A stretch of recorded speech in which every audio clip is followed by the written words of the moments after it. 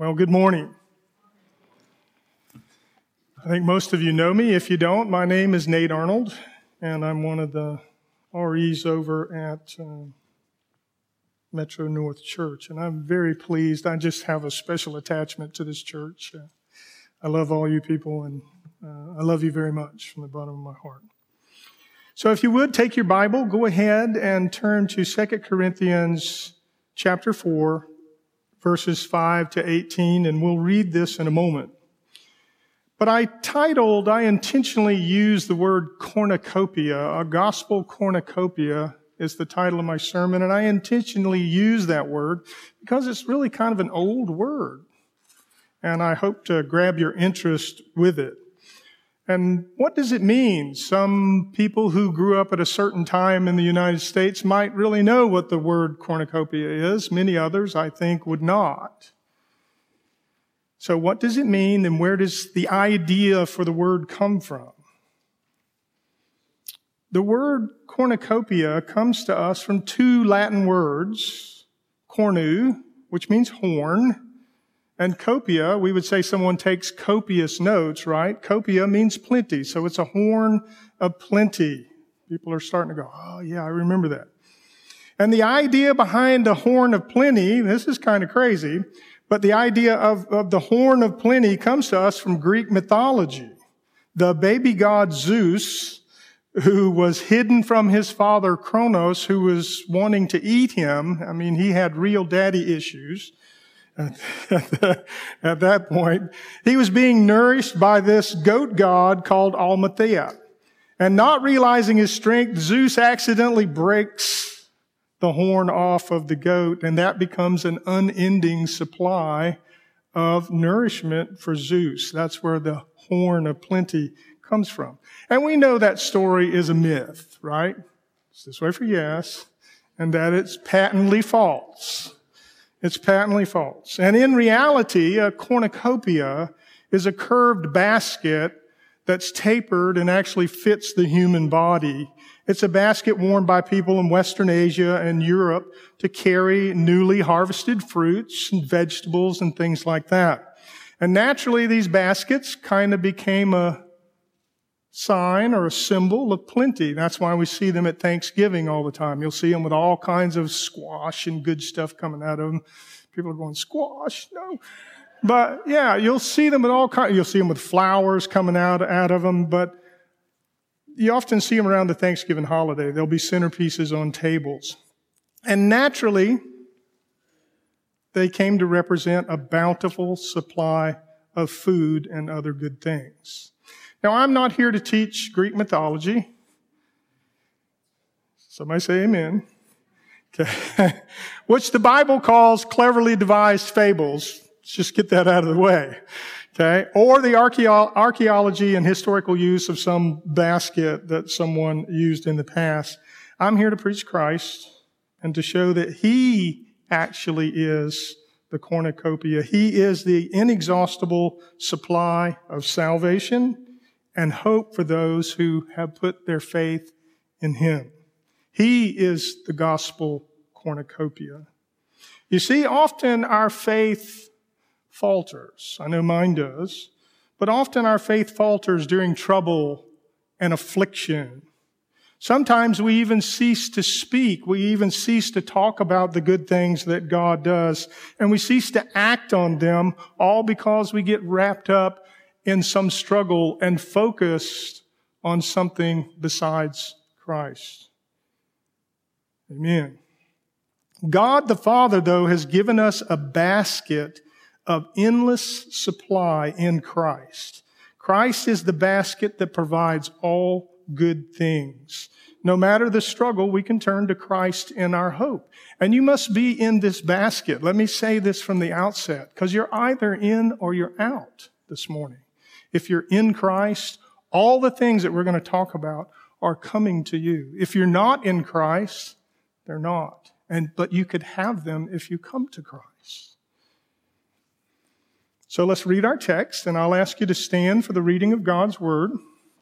And we're going to read 2 Corinthians chapter 4, verses 5 through 18.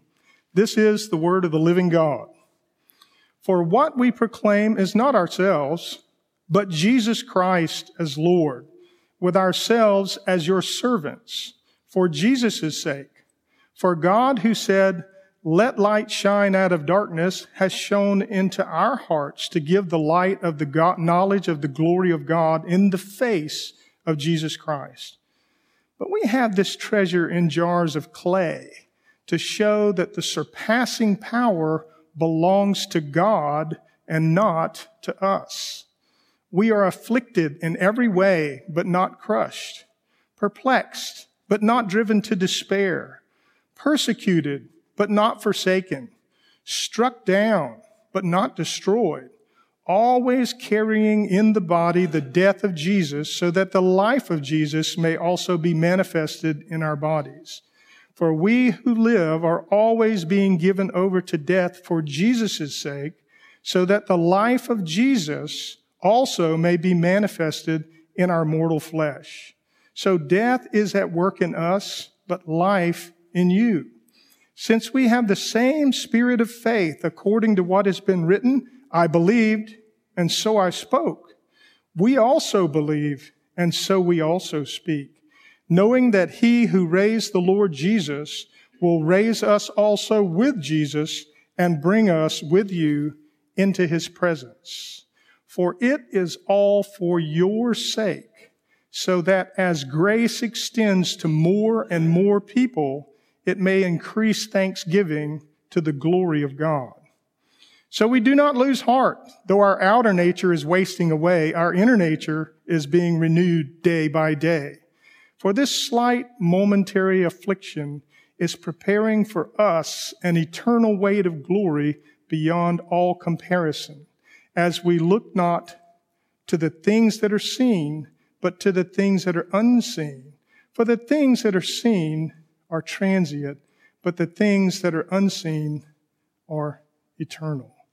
Thus ends the reading of God's holy, precious, and infallible word. You may be seated.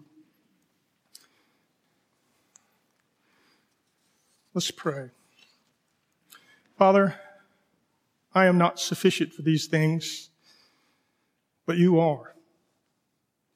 So, Lord, take your word through the power of your Spirit and apply it to our lives. Encourage those who are downtrodden, who are struggling, those who don't know which way to turn, who are perplexed, Lord, who just don't know what to do, who are knocked down by life.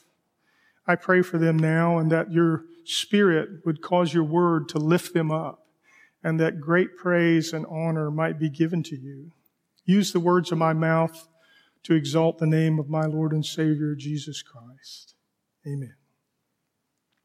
All right, our first point, salvation is from God. Most of the people in the room are thinking, duh.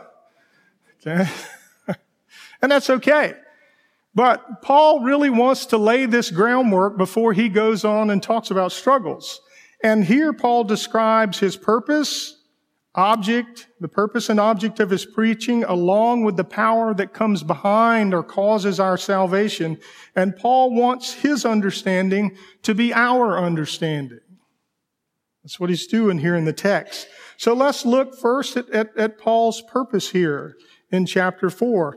He says, for what we proclaim is not ourselves. Paul's purpose is not to proclaim himself. It's not like YouTube where I'm inviting all the attention to me, is it? Paul says, I am proclaiming someone else. I'm diverting the attention away from me to someone else. And this is what we do when we share the gospel. Proclaim someone, specifically not himself. Paul says, that's what I'm here to do. Now, we should ask then, well, what's the object of Paul's proclamation? And you already know the answer, because Paul tells us right there in verse 5. He says, I'm here to proclaim Jesus Christ as Lord, as King of all, as the Lord of lords, the King of kings, the man, the God-man, Jesus Christ. And he said, I have become your servant for that particular purpose. And Paul wants us to understand that and become servants of Christ to minister to others and to reach out to them. And Paul says, look, I also want you to know the power that's behind this. the power that's behind his preaching and our salvation. He said, "For God, who said, 'Let light shine out of darkness,' this very same God that caused the cosmos to come into being by just the word, has shone in our hearts to give the light of the knowledge of the glory of God in the face of Jesus." This is the very same God, the one who gives us the knowledge of Christ. Now, why is this distinction important? Think about that for a second. Why would Paul go to all this effort to show this? Well, it has to do with the way we often present and understand the gospel. Because I would submit that many people understand the gospel incorrectly. People often think, well, somebody tells me something and then I weigh what's being offered and then I make my own decision to accept Christ. But that's not what the Bible teaches, patently. That's not what the Bible teaches. The Bible teaches that something happens prior to this, could happen simultaneously with this, that without God calling us and shining into our hearts, we would never seek or turn to Him. And that's what Paul's saying. And this is clearly explained elsewhere in the Bible. Grab your Bibles. We'll take a quick tour. Let's go to John chapter 6. We were getting close to this morning, but John chapter 6, verse 44 and 45. This is Christ Himself speaking here. He says, "No one can come to me unless the Father who sent me draws him." Any exceptions in that statement? No, no one can come. Verse 45 says, "And I will raise him up at the last day. It is written in the prophets, and they will all be taught by God. Everyone who has heard and learned from the Father comes to me," Christ says. And again, we can just go over just a couple of chapters to John 3. And this is Jesus talking to Nicodemus.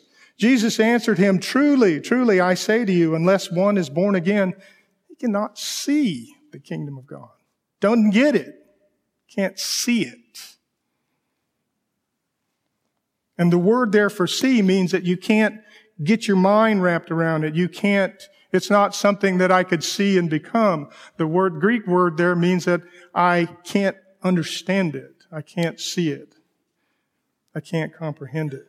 And God has promised to do this very thing for us. If you're a follower of Christ today, I encourage you to rejoice in this. Let's go to Ezekiel, one other chapter, and then I'll move on. Ezekiel 36, 26. Ezekiel 36, 26. And God promises this to His people. He says, "I'll give you a new heart and a new spirit I will put within you. And I will remove the heart of stone from your flesh and give you a heart of flesh. And I will put my spirit within you and cause you to walk in my statutes and to be careful to obey my rules." So Paul wants us to know that salvation is clearly brought about by God and not ourselves. And then Paul I think he kind of anticipates a question coming up from that, because regarding God's power and the life of ease for believers, because many people would ask, well, if it's the God that spoke the universe and He's done the calling for me, then everything should be hunky-dory in my life. Right? And Paul kind of anticipates that question. The question might go something like, okay, Paul, like I said, if salvation is from God who spoke the universe, the very God with all this power, why all these struggles as a Christ follower? The prosperity gospel is already beginning to creep in right here. If I serve God, everything will be good all my life. And that's not what Scripture teaches. It'll ultimately be good. We'll get to that. So Paul says, no, not true. He says, because these weaknesses, these things are what showcase the glory or display that this power is actually from God. And this brings us to point number 2. Salvation is demonstrated by God through weak things to clearly show that the power comes from God. Verse 7, Paul wants us to understand that the power belongs to God because there's no way weak vessels can hold up under the strain.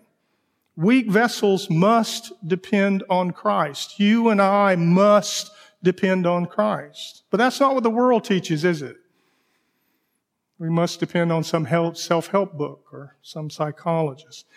But Paul says God chooses fragile clay pots to display his power so that we and those around us have to say, we must say, it has to be God. Because there is no other way a knucklehead like Nate could make it. Really. And you can reverse that. Yeah.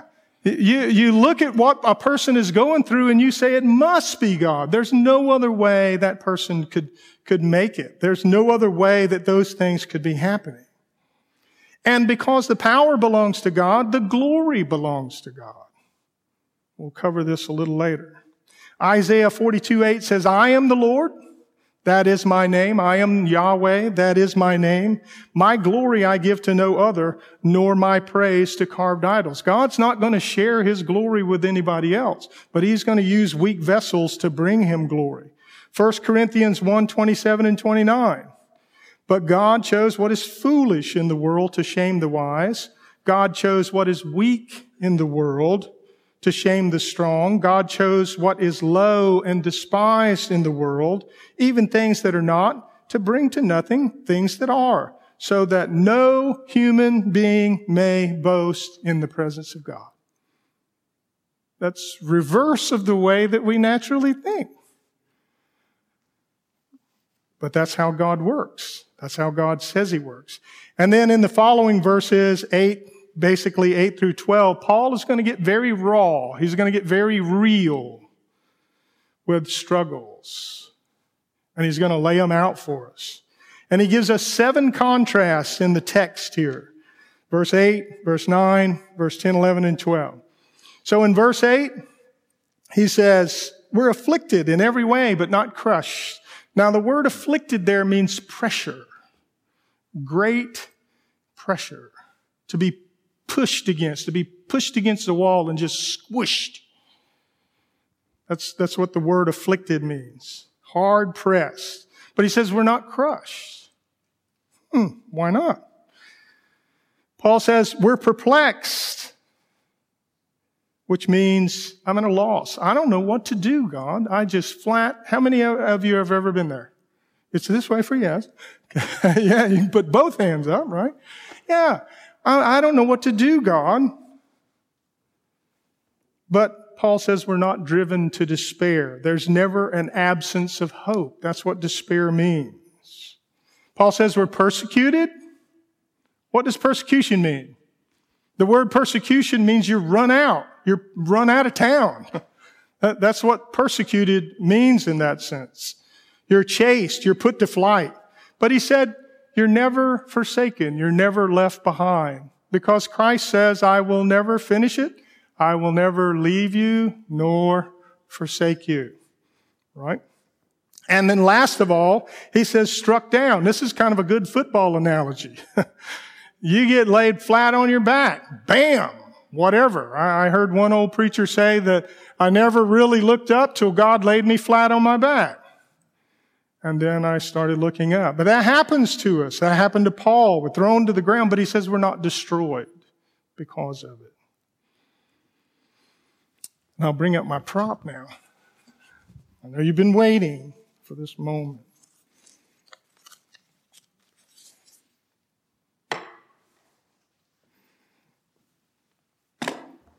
Paul says we have this treasure in earthen vessels, in clay pots. And it displays God's power. Now, I want you to think of this little pot here. And where I'm going to put him out on 526, just past the exit for Long Point Road, in the middle of the road. Everybody got that? This pot is at risk. Okay. So he's out in the middle of the road, and the first day you go by to work, let's say you work in Charleston, you go by work and you see that little pot out in the middle of the road and you say, ain't going to go good for that little pot, right? But you come home from work Hopefully that won't fall off and break. Little pot's laying there in the middle of the road. Now, you know tractor trailers run up and down there, and the max vehicle weight, gross vehicle weight for a standard tractor trailer is 80,000 pounds. That's 40 tons. And you saw one of them run this cat over. But he's still there. He's still there. You come back the next day, and there the little pot is, still out in the middle of the road. Gets spun all around. He's perplexed. He doesn't know which way to go. Doesn't know what to do. And finally, he gets hit by a Prius. Yes, they tow the Prius away, but just kidding. No offense to any Prius driver. But yeah, he gets knocked down the road. Smack. But he's still there. And then finally, every time you see him, he's laying on his side. He's struck down. But he's not destroyed. Now that would make you wonder, wouldn't it, if you saw that day after day after day. And that's exactly what God does with you and I in our struggles in everything. Because that would make me wonder enough to pull my truck over, and I would go get this little pot because I would think somebody put something in here that was extra hard that could withstand all that. I would. That's just my technical mind. I would be in the middle of the road getting this little pot. Okay? But yeah, and that's what God says He does with us. He puts us on display by doing that. And there is something in that pot, isn't there? What's in the pot? Good. What's in it? Good question. The Holy Spirit. Christ is in the pot. Right? Christ is in that pot. And that's what keeps it from falling apart, isn't it? That's what keeps us from falling apart. And then Jesus is inside, the Holy Spirit. And then Paul kind of switches in verses 10 and 11. 10, 11, and 12, actually. He switches to kind of a death metaphor. Now, I'll say to you that the world has an answer for affliction. They'll send you to go talk to some doctor somewhere if you're afflicted with something. If you're perplexed, they'll say, well, you need to get some education. That'll fix your perplexedness. If you're persecuted, well, you should fight back. You should protest. And if you're struck down, well, you just get right back up, pull up, tighten your shoelaces. That's how the world approaches it. But next, Paul anticipates that. He says, here's something you can't fix, folks. He starts talking about death. And he uses death as a metaphor. He switches to a death metaphor. And the first thing he says here in verse 10 is always carrying the body, the death of Jesus. Wow. Fix that. You can't. You can't fix it. Okay? So that what? There's a purpose God does this, so that the life of Jesus may be manifested. Now, we're a port city. I think I've actually said this here at this church. There's all those Connex boxes at the port, right? Those containers. And each one of those have a little sheet of paper in it. It's called, starts with an M, rhymes with manifest. Okay? It's a manifest.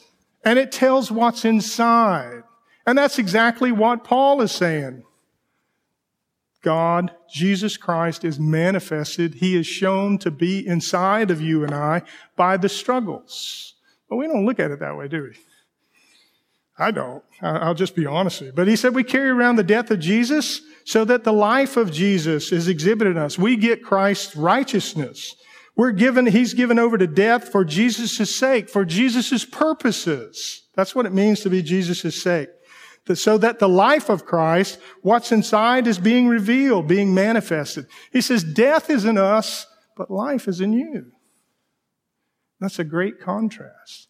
I am willing to be Christ's servant, to be spent in Christ's purposes, so that others can hear the gospel. That's what Paul is saying. Is that your attitude? Do you trust God the Father, Christ the Son, and the Holy Spirit to hold and sustain you in all these situations?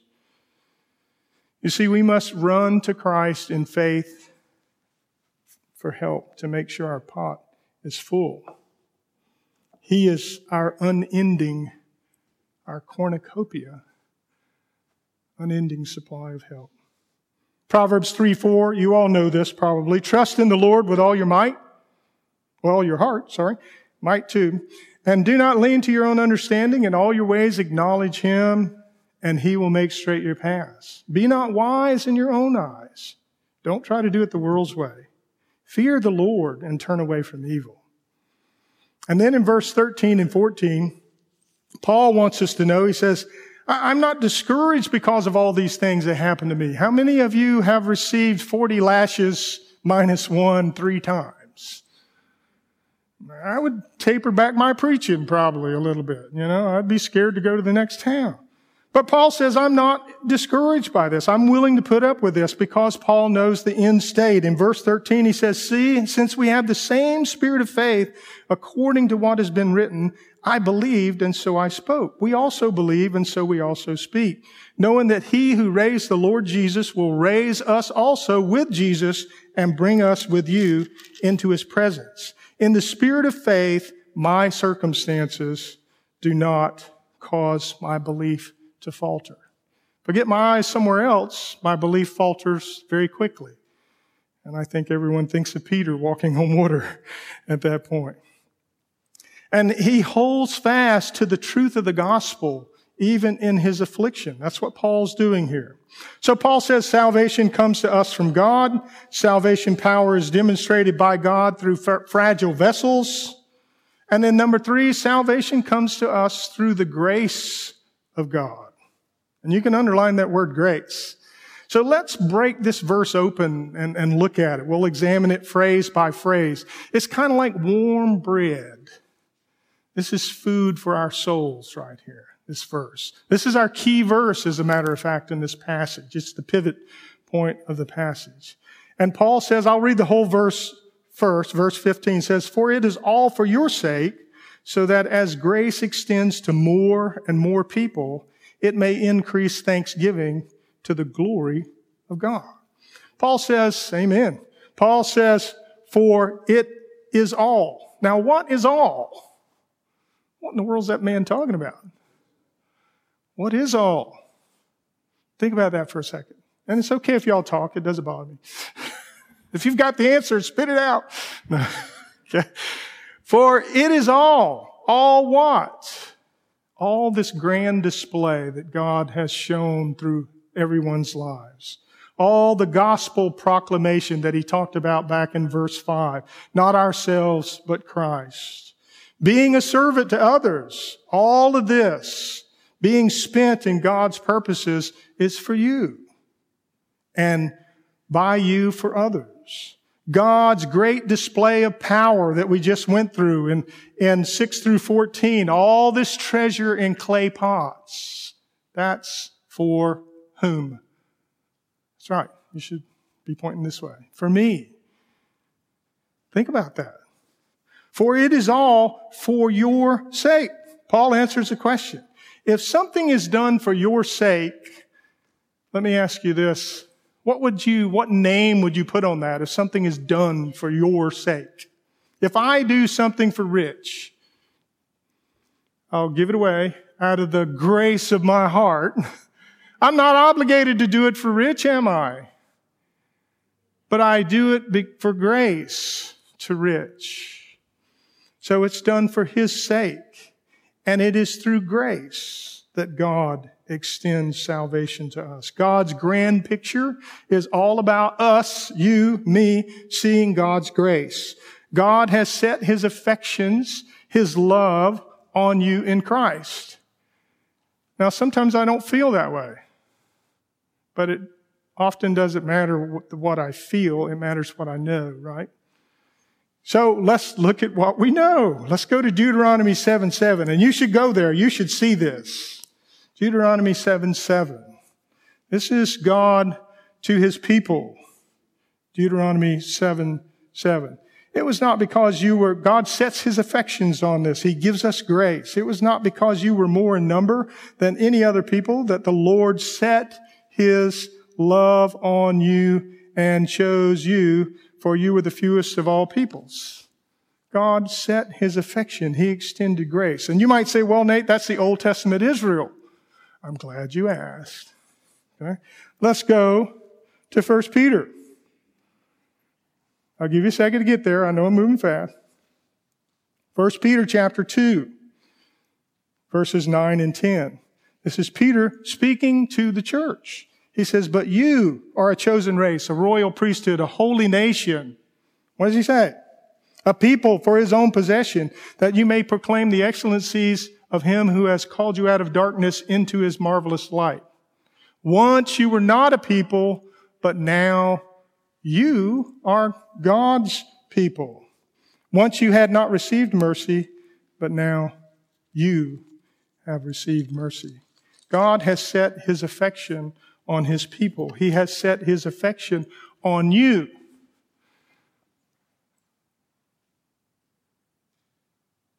That should cause you to ask, why? Because I know me. Y'all don't know me. I know me. Why would God do such a thing? Why would God extend such grace to me? And why would there be such demonstration of power to me? Why? Well, Paul answers the question, thankfully. He says, so that as grace extends to more and more people, so that more and more people can see this grand picture at work in our lives by God's demonstration, God draws more and more people to himself. Ephesians 2, 8 through 10. This is our job. You all know this. For by grace you have been saved through faith, and this is not your own doing. It is the gift of God, not a result of works, so that no one may boast. Most people stop right there. Don't stop. For we are his workmanship, created in Christ Jesus for good works, which God prepared beforehand that we should walk in them. We're supposed to extend grace to others so that grace extends to more and more people. So here's the verse. For it is all for your sake, so that as grace extends to more and more people, it may increase. And here's the word of the week. Thanksgiving. Okay. May increase thanksgiving. Grace increases, say it, thanksgiving. Grace increases thanksgiving. Thanksgiving for God's provision, thanksgiving for God's salvation, thanksgiving for God's sustainment. And with the knowledge that he will raise us up in Christ and bring us into his presence forevermore. I get the same benefit package you do. Okay, it's great. And then finally comes the answer. It's all to the glory of God. Why? So that grace may extend to more and more people, increase thanksgiving to the glory of God. And there's only one way this happens. That's why Paul laid it out first. It's through God's power. If the purpose, the object, the power, and the grace all belong to God, then who gets the glory? God. Right? Not me. I think I already said it to someone this morning. I'm a dumb hick from Georgia. Okay? All the glory belongs to him. And this brings us to point number 4. God's salvation causes rejoicing. If that don't light your fire, I said it before, your wood's wet. Yeah, you're just not thinking. This truth has it soaked into your soul. So Paul lands his text where he gives us 4 more contrasts. He's beating on these contrasts. It's great. Paul continues with the motif of struggle and rescue, affliction and reward, all of which display God's glory and bring rejoicing. So we see in verse 16, he says, so we don't lose heart. We're not beat down by all of this. We don't quit because of it.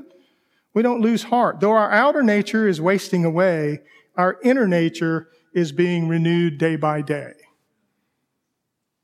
I'm 62 years old, and I've begun to notice my hands. The chronologically gifted people in the room are laughing. The younger folks are going, what's he talking about? But yeah, my hands are beginning to look like my grandfather's. I've got the ropey veins and the creases in the place that he has. That's, my outer self is wasting away. I think I can do things, and thankfully I still can, but it takes an extra day of recovery for me. And I imagine as I get older, it might take 2 or 3. I'll ask Rich. But, sorry, Rich. He's my brother. But, yeah, my outer self is wasting away. It's wasting away. But my inner self is renewed day by day. Now, I can get discouraged over that. I have a terminal appointment. We all do in the room. But each morning when I read my Bible, God gives me something new and fresh in the inner man. And I have strength to make it through the day. So let me ask you, are you discouraged? You know, the world's trying to live forever. People are freezing their bodies, doing all kinds of stuff. They're trying to live forever. We all have that terminal appointment. The Bible says it's appointed unto man once to die. Are you discouraged, or are you being renewed day by day? I encourage you to get in God's Word daily and pray and seek His face, and He will renew you. It's not something I can stir up. It's not something you can stir up. God will do it in you. Verse 17, Paul says, look, for this slight momentary affliction is preparing for us an eternal weight of glory beyond all comparison. All comparison. Slight momentary affliction, far greater eternal weight of glory. You ever thought of glory as weight? Actually, the Hebrew word for glory is weight. God has great glory. He has great weight. He's a weighty God. Not that He's overweight. He's not. He has great weight and power. And Paul, when he says this slight momentary affliction, far greater eternal weight of glory, he's using investment math. That's precisely what he's doing. He's saying, weigh these things out like they used to weigh money. And let me tell you, this is by far the best investment that I have ever come across. 20, 30, 40, 50, 60, 70, 80, 90, 100 years invested for Christ. For what? All of eternity. All of eternity. That's a great investment. You know, I'll buy that stock by the power of God. So it's by the far the best investment plan we've ever had. Verse 18, moving on. As we look not to the things that are seen, but to the things that are unseen. For the things that are seen are transient, but the things that are unseen are eternal. Finally, Paul, he takes 2 contrasts and he puts them together. He first gives us one contrast and then he expands that contrast using the second. And by doing this, Paul helps us to fix our eyes on eternal things, not on our temporary struggles, because this is where we often get stuck, isn't it? We get stuck on temporal things. He points us to the place where we receive our support and reward in the resurrection power of Christ. He said, things seen are transient. Things unseen are eternal. And I like to think of this as riding a train. I've never rode a train at all in the United States. I think I've ridden a tube a few times in cities, but I've never ridden a train. But when I lived in Europe, stationed in Europe, I rode trains all over the place. It's a lot of fun. But I like to think of riding a train here. Things that are transient. I can see stuff out the window. I'm back there in the car, and faster the train goes. It was always funny to try to track something with my eyes or just fix my eyes and watch them go by in a blur. I'm crazy that way. But you can see the transient things going by. And if I were to attempt to take hold of one of those, what would happen to me? Yeah. I can't hold on to the things that are transient, can I? But the unseen things are more like the engine. I can't see the engine up front. I can't even see my destination. I just see some map that they put up there and I know where I'm going. But I can't see the engine. Every once in a while, maybe on a curve, I get a little glimpse of it, like I do in life with God. So I can't even see any of the power that's in the engine or anything like that. All that's in front of me. Even the tracks, the things that are carrying me along, like the Holy Spirit, I can't see them. I'm just in the train, you know. But they're real nonetheless. God is real. God is taking me to my final destination, and it's real. And that should cause rejoicing. So this brings us to our conclusion. I need to land the airplane. My honest prayer this morning is that you have seen the great work that God has done for you. I really want you to get that. All that He has provided in Christ for your sustainment and salvation through these 4 simple points. Salvation is from God. It's God who has put His seal on us and given us His Spirit in our hearts so that our pots not crush. Salvation is demonstrated by God through weak vessels. I think we covered that. In all these things, the Bible says we are more than conquerors through Him who loved us, through Christ. Point number 3, salvation comes to us through the grace of God. Romans 5:2 tells us, for we have obtained access by faith into this grace in which we stand, right? The access came by grace and it came by faith. And then the 4th point, God's salvation causes rejoicing. And the last part of that Romans verse is, and we rejoice in hope of the glory of God. My hope is that this message will bring you great encouragement in all of life's struggles, that you'll flip back to this time to time in the days and weeks, months, years ahead, with a view towards the wonderful things that God the Father has given us in Christ, which includes resurrection and eternal life. And our faith your faith does not need to falter in times of affliction, especially when we remember that God is using our struggles to display His glory. His blessings far outweigh any struggles that we face. And it's all because we have this gospel cornucopia, the all-sufficient, everlasting supply in Jesus Christ that God has brought to pass and given to you.